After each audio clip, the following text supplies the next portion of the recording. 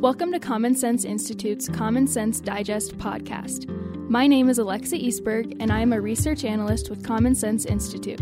As an analyst, I am proud to help provide fiscal analysis on proposed policy changes facing Colorado. Policy changes can often have broad and long-term ripple effects. We utilize dynamic economic models and other tools to simulate economic impact scenarios across Colorado's economy. I hope you enjoy this episode as we dig into the data. And now, here's your host, Earl Wright. Welcome to Common Sense Digest podcast. My name is Earl Wright, and I am the chairman of the board of Common Sense Institute. Thank you for joining us today. The state of Colorado is facing a housing affordability crisis, inflation, dealing with soaring crime rates and homelessness, as well as many other issues. The list of challenges Coloradans are facing is daunting. But across our great state, local leaders are digging in, and we have two of those with us today. They're rising to the challenge, coming up with innovative ways to create opportunity for their residents. Joining this conversation are John Suthers, the mayor of Colorado Springs, and Dustin Zvonek, councilman of Aurora. Mayor Suthers has a wealth of knowledge and experience in government management. In 1988, he served as a district attorney for the 4th Judicial District, which includes El Paso and Teller counties. From 2005 to 2015, he served as the Attorney General of Colorado, where he received the Kelly Wyman Award. Mayor Suthers was reelected to a second term as mayor of Colorado Springs in April of 2019 after a successful first term where he led ballot measures focused on infrastructure improvements, reestablishing the city's stormwater system. Welcome, Mayor Suthers. Thank you, Earl. Glad to be with you. It's a pleasure to have you with us today. Councilman Zvonek is the president and founder of Zvonek Consulting, as well as a partner and senior advisor at Rising Cloud. He has over a decade of experience in public policy roles. He managed the Aurora-based district office for a member of Congress, and as the policy director of the Colorado State Senate Minority Leader, and CSI was fortunate enough to have Dustin serve as our director of policy for a short period. Far too short, I might add, Dustin, but it worked well for us. In November of 2021, Dustin was elected as a councilman of Aurora. He is currently the chairman of the Public Safety Committee and the vice chairman of Planning and Economic Development Committee. Councilman Zvonek is also a chairman of the Red Tape Reduction Committee and is a member of the Management and Finance Committee. Welcome, Councilman Zvonek. Thanks for having me, Earl. Looking forward to the conversation. It's good to have you back with us. Yeah. Before we begin, if you'd like more background discussion of the topics we're going to cover today, I'd encourage you to go on CSI's website, www.commonsenseinstituteco.org. We have some very good studies that have been put together by fellows that we have in crime and also affordable housing, as well as the homelessness issue, which we'll cover today, and the reports that we encourage you to read in addition to this podcast. Well, let's get started. Mayor Suthers, as the 41st mayor of Colorado Springs, it is your responsibility to make decisions that benefit your community and the overall economy of Colorado Springs. Housing and homelessness play a large role in your commitment to making your community better.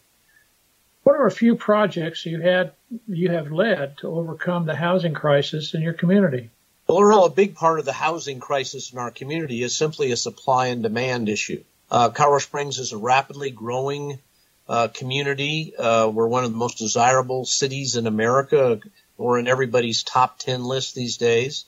A lot of young people moving here to take high-paying jobs and cybersecurity and things like that. And we simply do not have enough housing to accommodate them. So the one thing we need to do is facilitate. Government doesn't create the housing, but government in many ways stands back, gets out of the way, doesn't overregulate, and allows that housing to take place. And we've been very intentional about that. A lot of new housing is being constructed. We're still short. That supply and demand is resulting in higher prices. Of course, there's other factors there too, supply chains and all that sort of thing. But what we're steering away from is any kind of moratoriums or anything that would exacerbate the problem. And I think we're starting to make some progress. We're starting to see a little more inventory, and hopefully, as kind of this boom moderates a little bit, the housing, the supply and demand situation will cause our housing crisis to abate a little bit as well. Throughout the United States, and some of the studies we've done here in Colorado suggests that the real housing shortage that is incredibly painful at the present time is the middle income and lower. How are you handling that, or how do you see that particular issue being resolved for Colorado Springs? I think that's very astute. The fact of the matter is it's in the 400,000 to 600,000 range. Houses are going off the market really quickly. Lower than that, they're going very, very quickly. We want to make sure that we incentivize, and I say incentivize, get out of the way of businesses that are trying to get into that niche and create housing for those groups. Now, in the affordable housing, for those that can't afford market rate housing, we've been very active. The Colorado Housing Authority, CHAFA, will tell you that Colorado Springs has produced percentage-wise a greater increase in tax credit financing housing than anybody else. In just 6 years, we've gone from 3,000 tax credit financed units to 6,100. We've more than doubled. I made it a goal in my 2016 State of the City address to go from 500 facilitated affordable housing units a year to 1,000. We've now reached it and have a goal of 1,500 a year going forward. So we think we've made a lot of progress, but it's not a problem that's going to be solved overnight. Okay. Talking about affordable housing, let's maybe focus on the homeless issue in Colorado Springs if we could. 2019 point in time count had 1,500 people were experiencing homelessness in Colorado Springs. What's your office and what's the city of Colorado Springs doing to decrease the number experiencing homelessness, and how do you view that issue for Colorado Springs? Yeah, great question. First of all, we have to talk about who constitutes the homeless. We have two groups of homeless: situational homeless, people who very much want to be housed, but because of domestic violence, job loss issues, things like that, are unable to be housed. I think we do a really good job of meeting the needs of that group. We've got hotel motel vouchers that we can temporarily house people.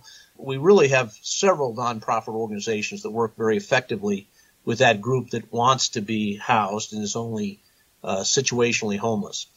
Then you've got the chronically homeless, and there you've got a group that want to be housed and a group that don't want to be housed. For those that want to be housed, we have worked very hard to meet a very important requirement of having enough shelter beds for everybody who wants to be sheltered. And I'll explain why that's so legally significant in a moment. So we've developed 750 shelter beds, primarily the Colorado Springs Rescue Mission and the Salvation Army.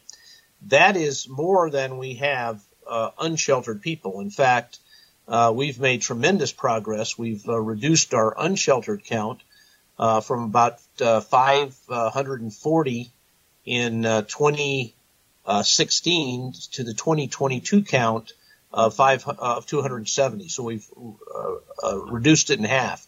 We're one of very few large cities that had a significant reduction in the unsheltered. So what do?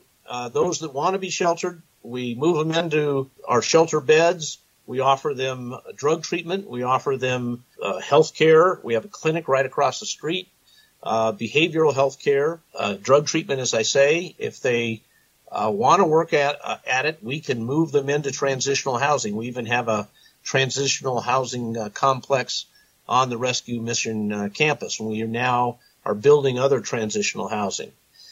But then, Earl, we have that small segment right now, 270, that don't want to be housed. And we have taken what I would call a tough love approach. Okay, we have camping bans, we have don't sit, don't lie bans, and we are going to aggressively enforce them. And we're able to enforce them because we can offer them a shelter bed. So the police hand them a document. This is where you can find shelter. If you remain camping illegally, we're going to clean up this camp in 24 hours.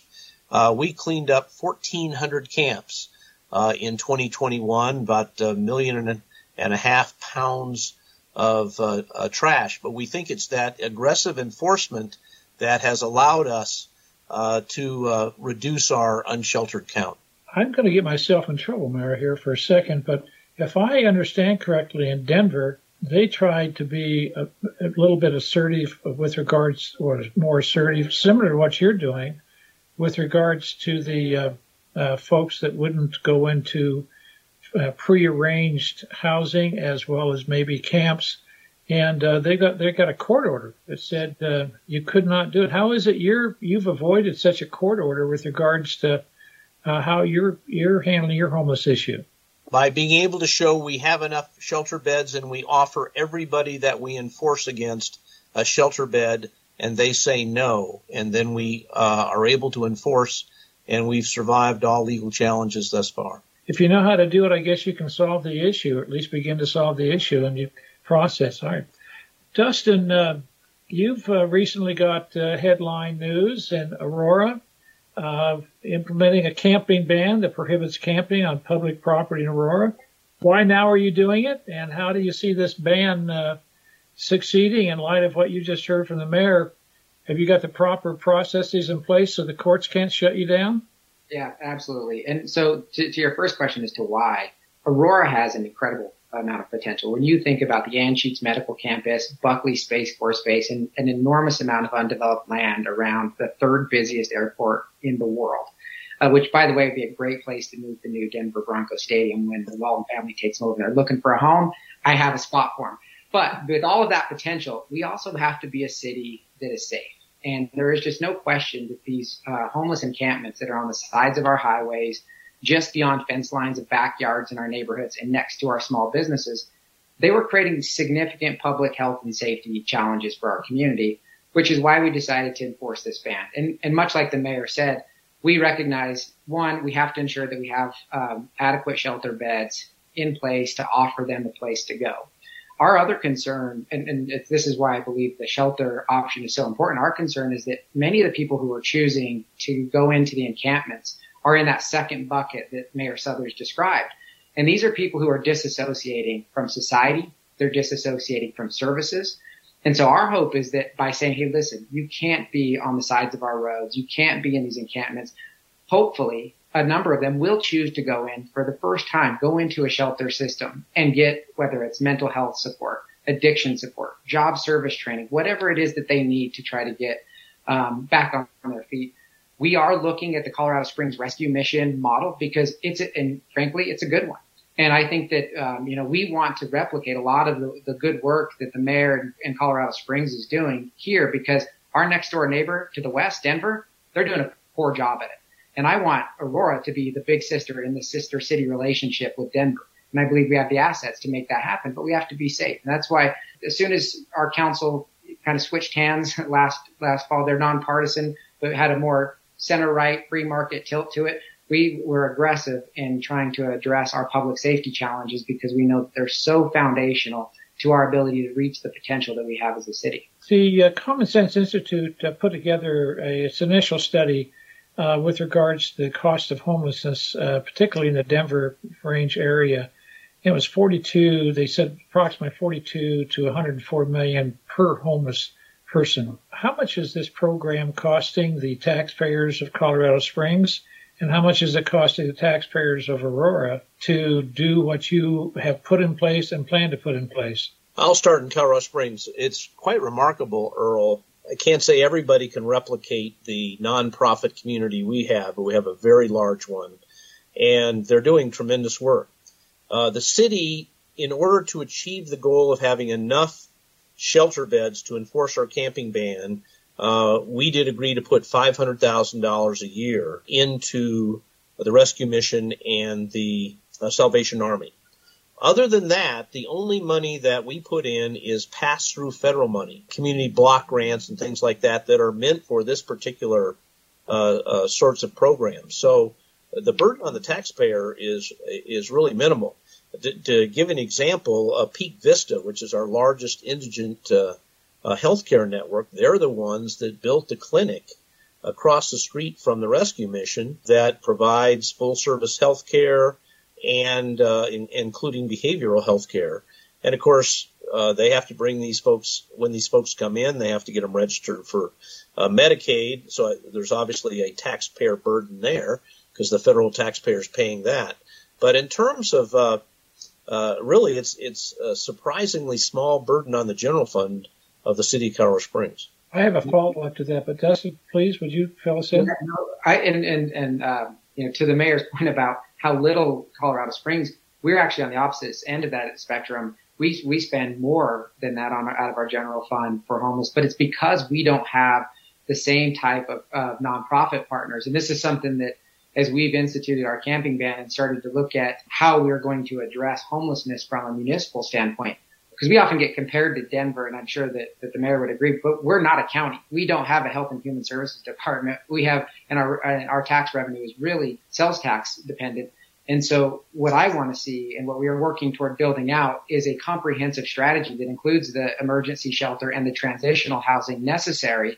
And then partnering with the right nonprofits, because I think one of the challenges we've had in Aurora, and the thing that I've learned in my first 6-7 months on council, is that there are a lot of nonprofits out there that are measuring success by the number of beds they provide and the number of meals they serve, but not by the number of people that they're helping to change their conditions.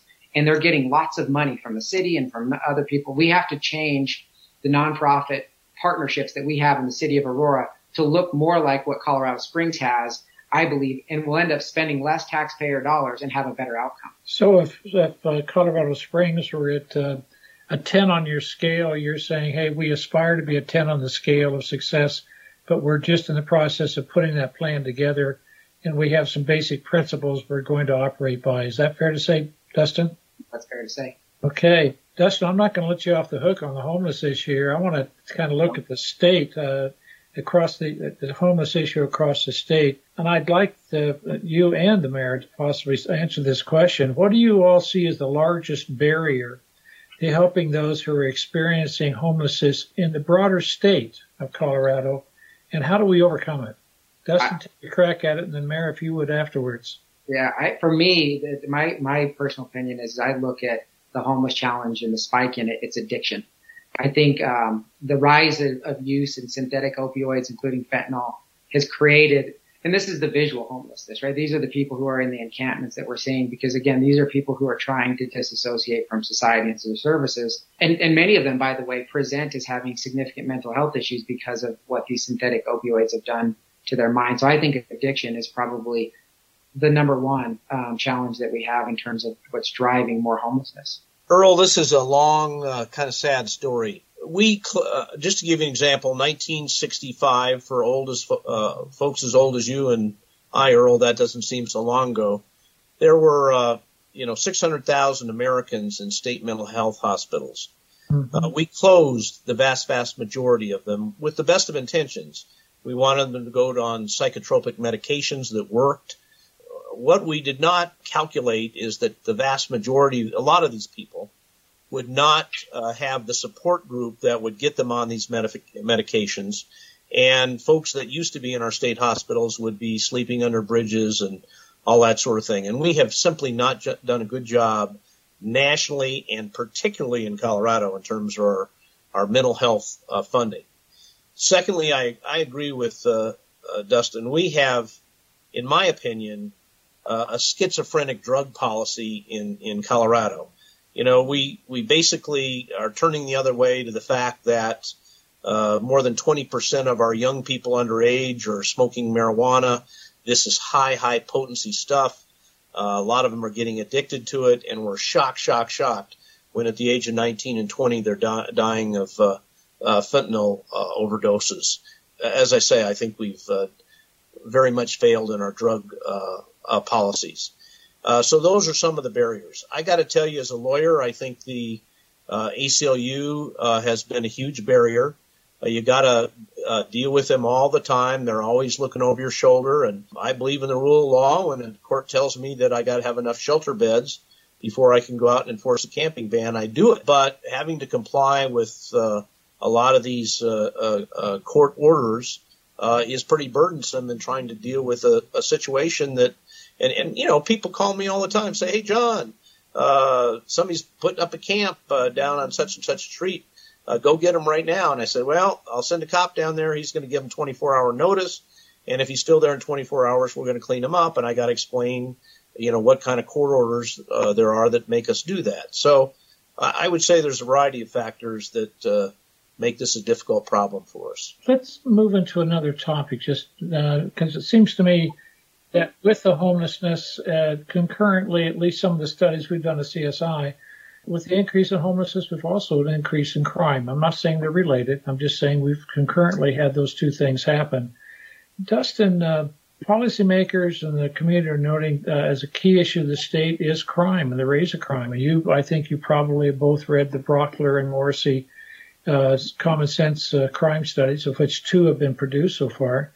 Give me a sense, if you would, of what's the crime like in Aurora and how is it affecting your community? But I also, for the podcast, you've got a very different community than Colorado Springs. In that I heard one time you guys have like 60 different languages that are spoken in Aurora. I'm sure there's several different languages in Colorado Springs, but the ethnicity of your particular community is really quite extraordinary. So talk to us about the crime and how it might be unique to what's going on and what you're doing. Now, Aurora is the most diverse city in the state. It's one of the most diverse cities in the country, and I mean that in every sense of the word. From the north to the south part of the city, it's much different. Crime is impacting Colorado, and we're number one in a whole host of things. In Aurora, it's a significant issue. I'm an at-large member of council, so I have an opportunity to visit with people in every corner of our city, and when I talk to them, the thing that I hear about the most is crime. It's motor vehicle theft, it's shootings, it's youth violence, retail theft and property theft, and that's really where the homeless encampments creates issues, is when they're right next to these small businesses. You're seeing more property crimes.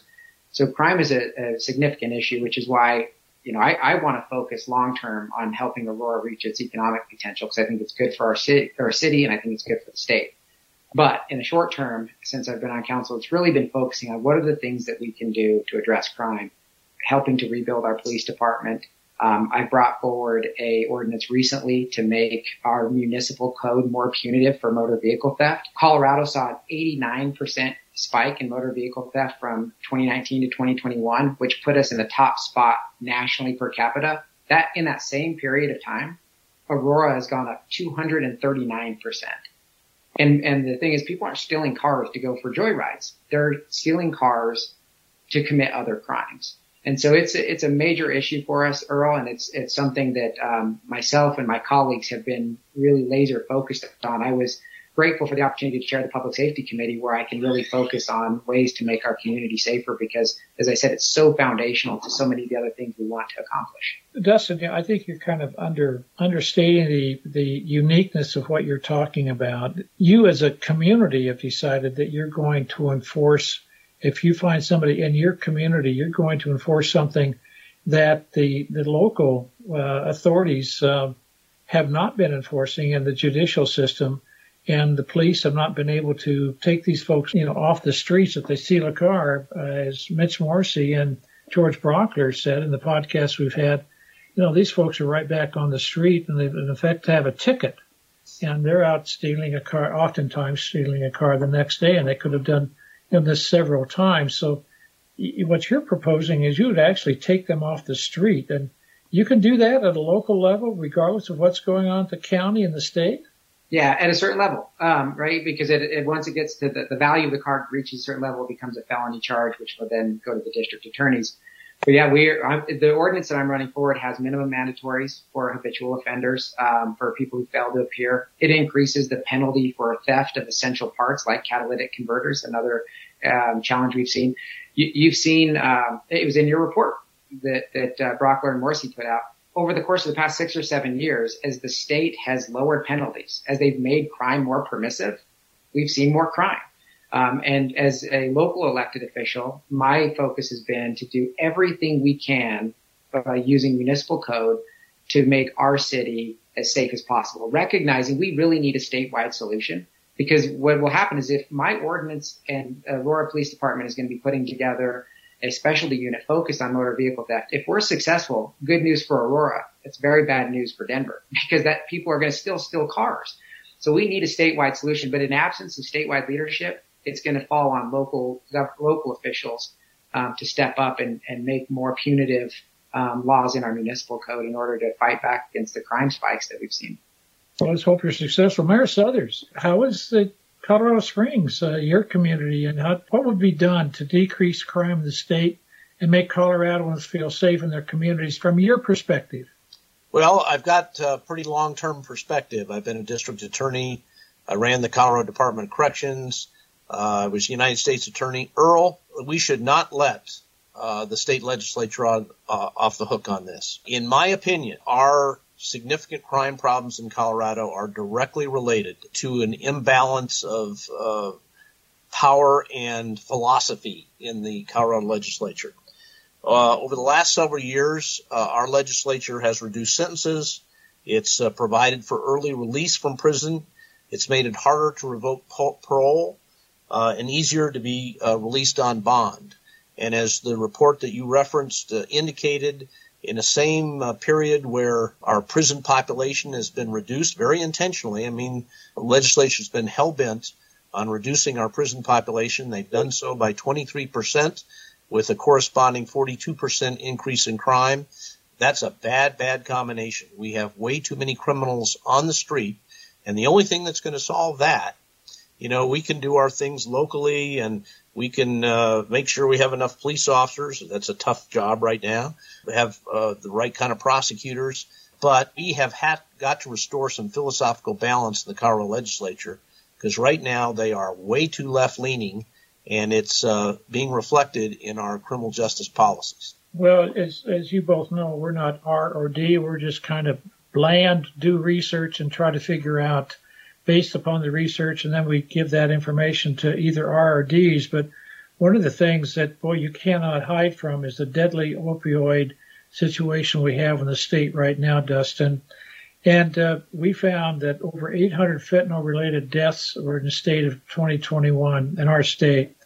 What are your thoughts on the fentanyl crisis? And I know, Mary, you've also written an op-ed piece with the mayor of Denver, Michael Hancock. But I'm going to let Dustin kind of respond first, and I'd like your comments. Look, the fentanyl crisis, and it is a crisis that we face in our state, it was created by these permissive offender-friendly laws that were passed by the General Assembly when they treated it like a misdemeanor. And in fact, and I'm going to let Mayor Suthers talk about it because he mentioned it in his op-ed, this past session, they went back to fix it. They didn't fix it. Possession should be a felony of this. This is a very deadly drug that is impacting our community, and it's killing, young and old. And I believe that it's another, we talked about the addiction challenges with homelessness. It's causing so many other challenges beyond addiction. So it is a crisis. And again, I think we're number 2 in the country. This is another area where Colorado, we like to run with the herd on economic issues and lead the pack on these criminal issues, which is not a good place for us to be as a state. Dustin mentioned the legislative session, which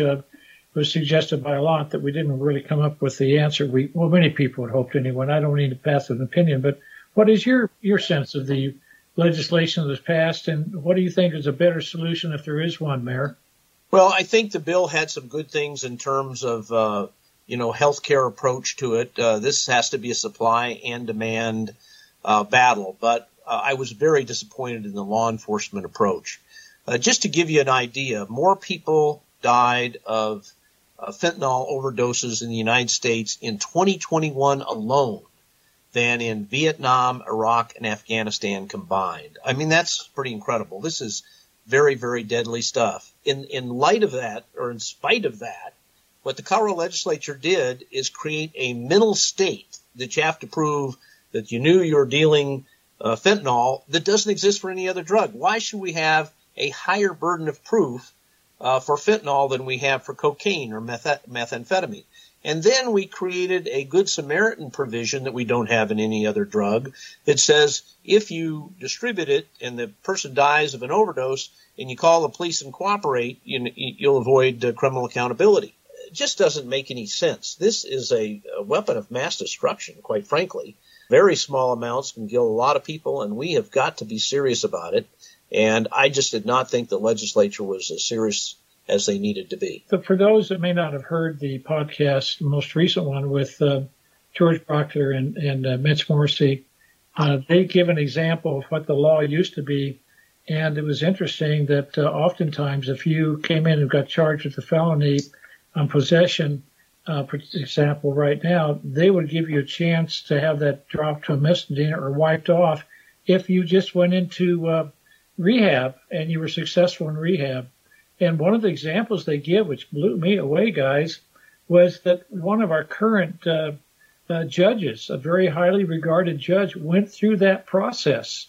He was a drug addict, and he had a felony being faced, and he said, "Guess what? I'm going to get off of it." And he got himself cleaned up, and now he's out there serving the community in a way which I wouldn't expect. But it seems to me we have a ways to go there, and I don't think people are going to give up on it.